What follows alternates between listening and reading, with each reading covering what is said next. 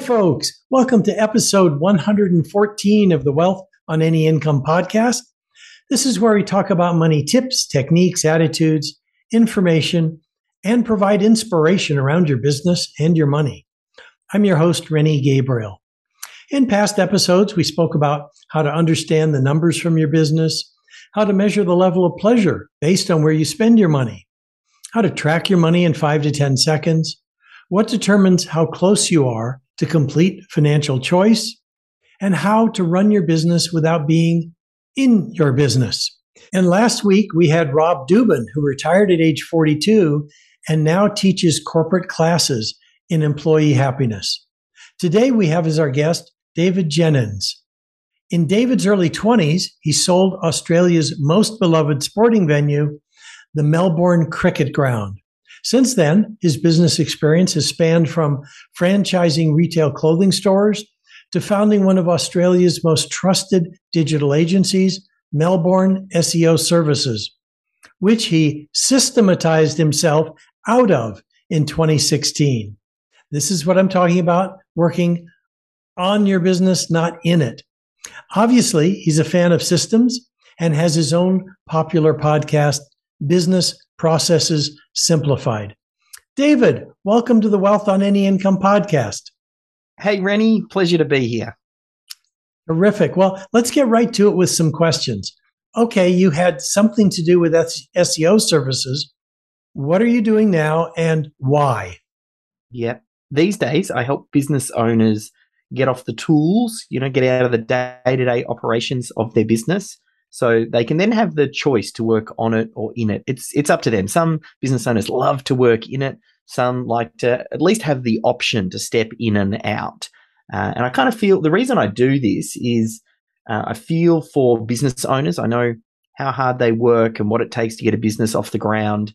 And this particular problem that business owners face, I feel like it's very poorly addressed when it comes to how do you remove that business owner, build up the team, capture your systems and your processes, start to delegate responsibility. And having started 3 separate businesses where I've built them up, systemized them, scaled them, brought in someone to run it, and then sold them. I've done that 3 times. I feel like I'm quite uniquely qualified to bottle what we've done, and that's really what I try and teach. And if you've done it, it makes it easier to teach it. And now you're probably aware I donate 100% of the profits from the work I do to charities. Tell me about the charity that's most important to you and what they do, or what cause is most important.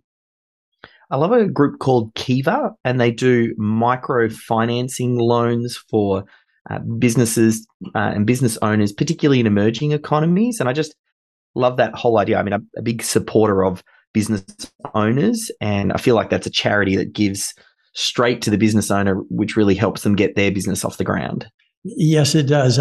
Primarily, they're in third world countries, and they could finance buying a goat, and that can put someone in business. Yes. Thank you for doing that. Well, let me ask you this. At this point, who are your target markets?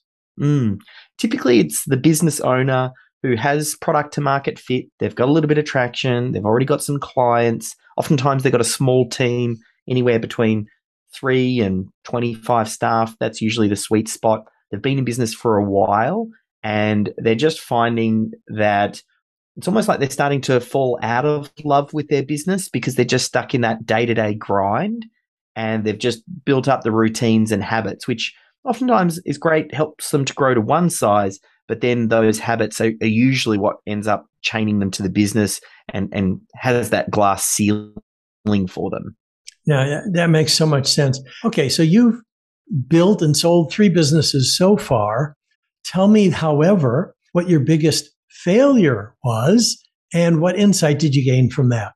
Biggest failure would have been our rock and roll clothing music store. So we modeled a business that we built up over here on Hot Topic. So in the US, it's a rock and roll clothing music store called Hot Topic. And we took that idea, brought it back to Australia, and came up with this idea to basically franchise out these stores. Now, we got it up to 3 stores, but I very quickly learnt the rag trade is a hard business. You've got high overheads with obviously store locations, wages, and then we got hit in sort of 2008 with the recession, and we found that discretionary money for people just went like this, and everything really started grinding to a halt, and it was some really challenging times. So like I think going through that experience just taught me an incredible amount, but it was very challenging times.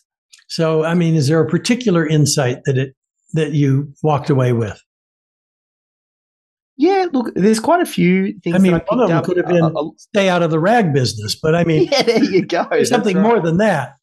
Well, moving forward now, I understand the importance of picking the right vehicle, and I find traditional business that already starts every single month where you're behind the eight ball with regards to rent and overheads and all those things that you just have to meet to reach break even. Like, it's really no comparison when you compare it to an online business these days. So I often think about, competitive advantage and a much better understanding of cash flow and how to manage through challenging situations and changing economies, how to grow, when to kind of really maintain position, and what to do at the right time. But before, I was probably a little bit more tentative, but I felt like that was the best way to learn. It's kind of, I feel looking back now like it was a baptism of fire. Yeah, that is exactly the thought I was having. So now let me ask you, you've kind of addressed this a little bit, but what would you say are the common mistakes most of your clients or your prospects make? Oftentimes, the business owner has a lot of misconceptions around what they think systems and processes are.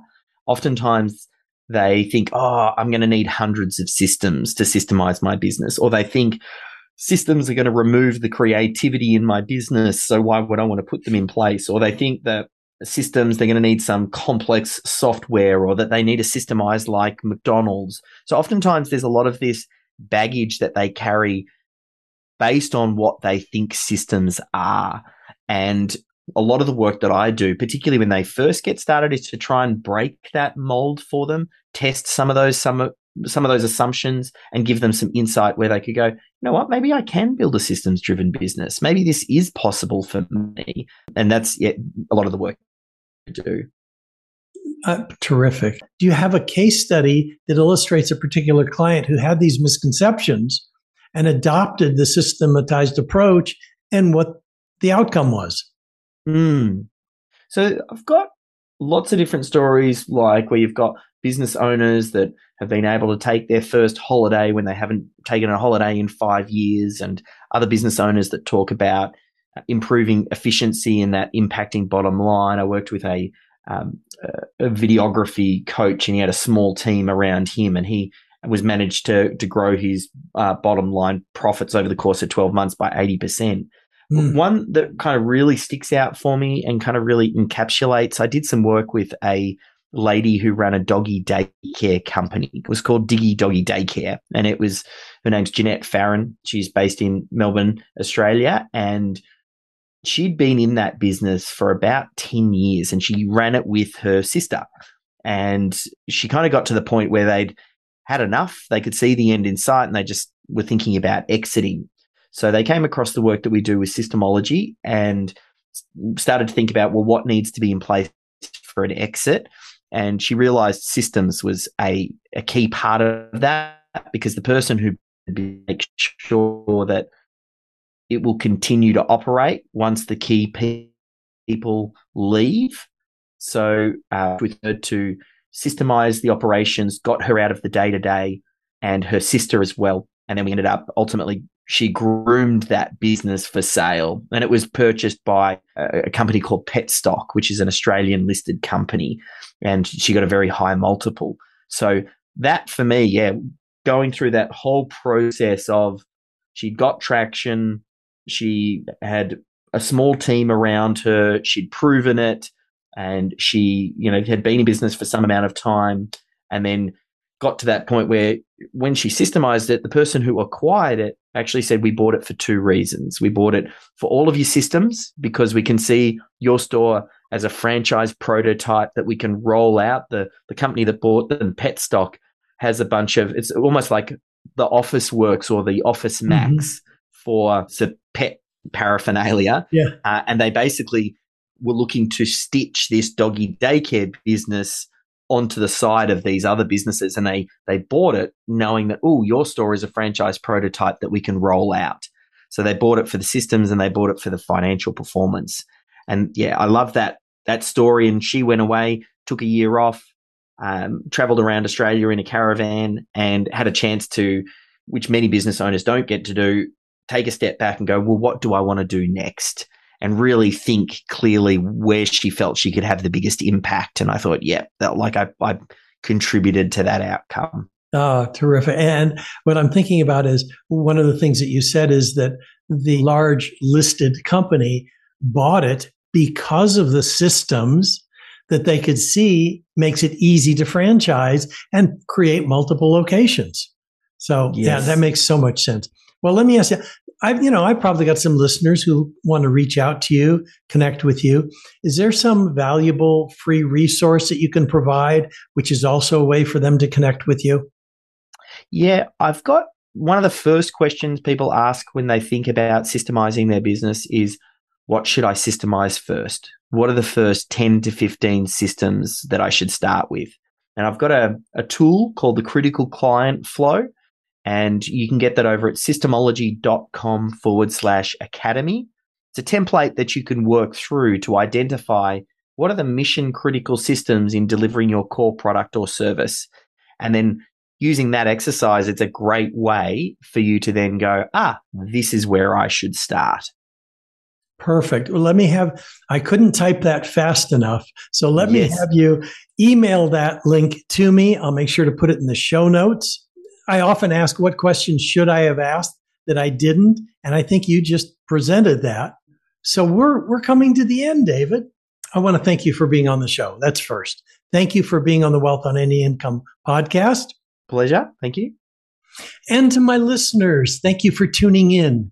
Next week, we'll have Jackie Woodside, a USA Today and 4-time Amazon bestselling author, TEDx speaker, international trainer, and professional coach.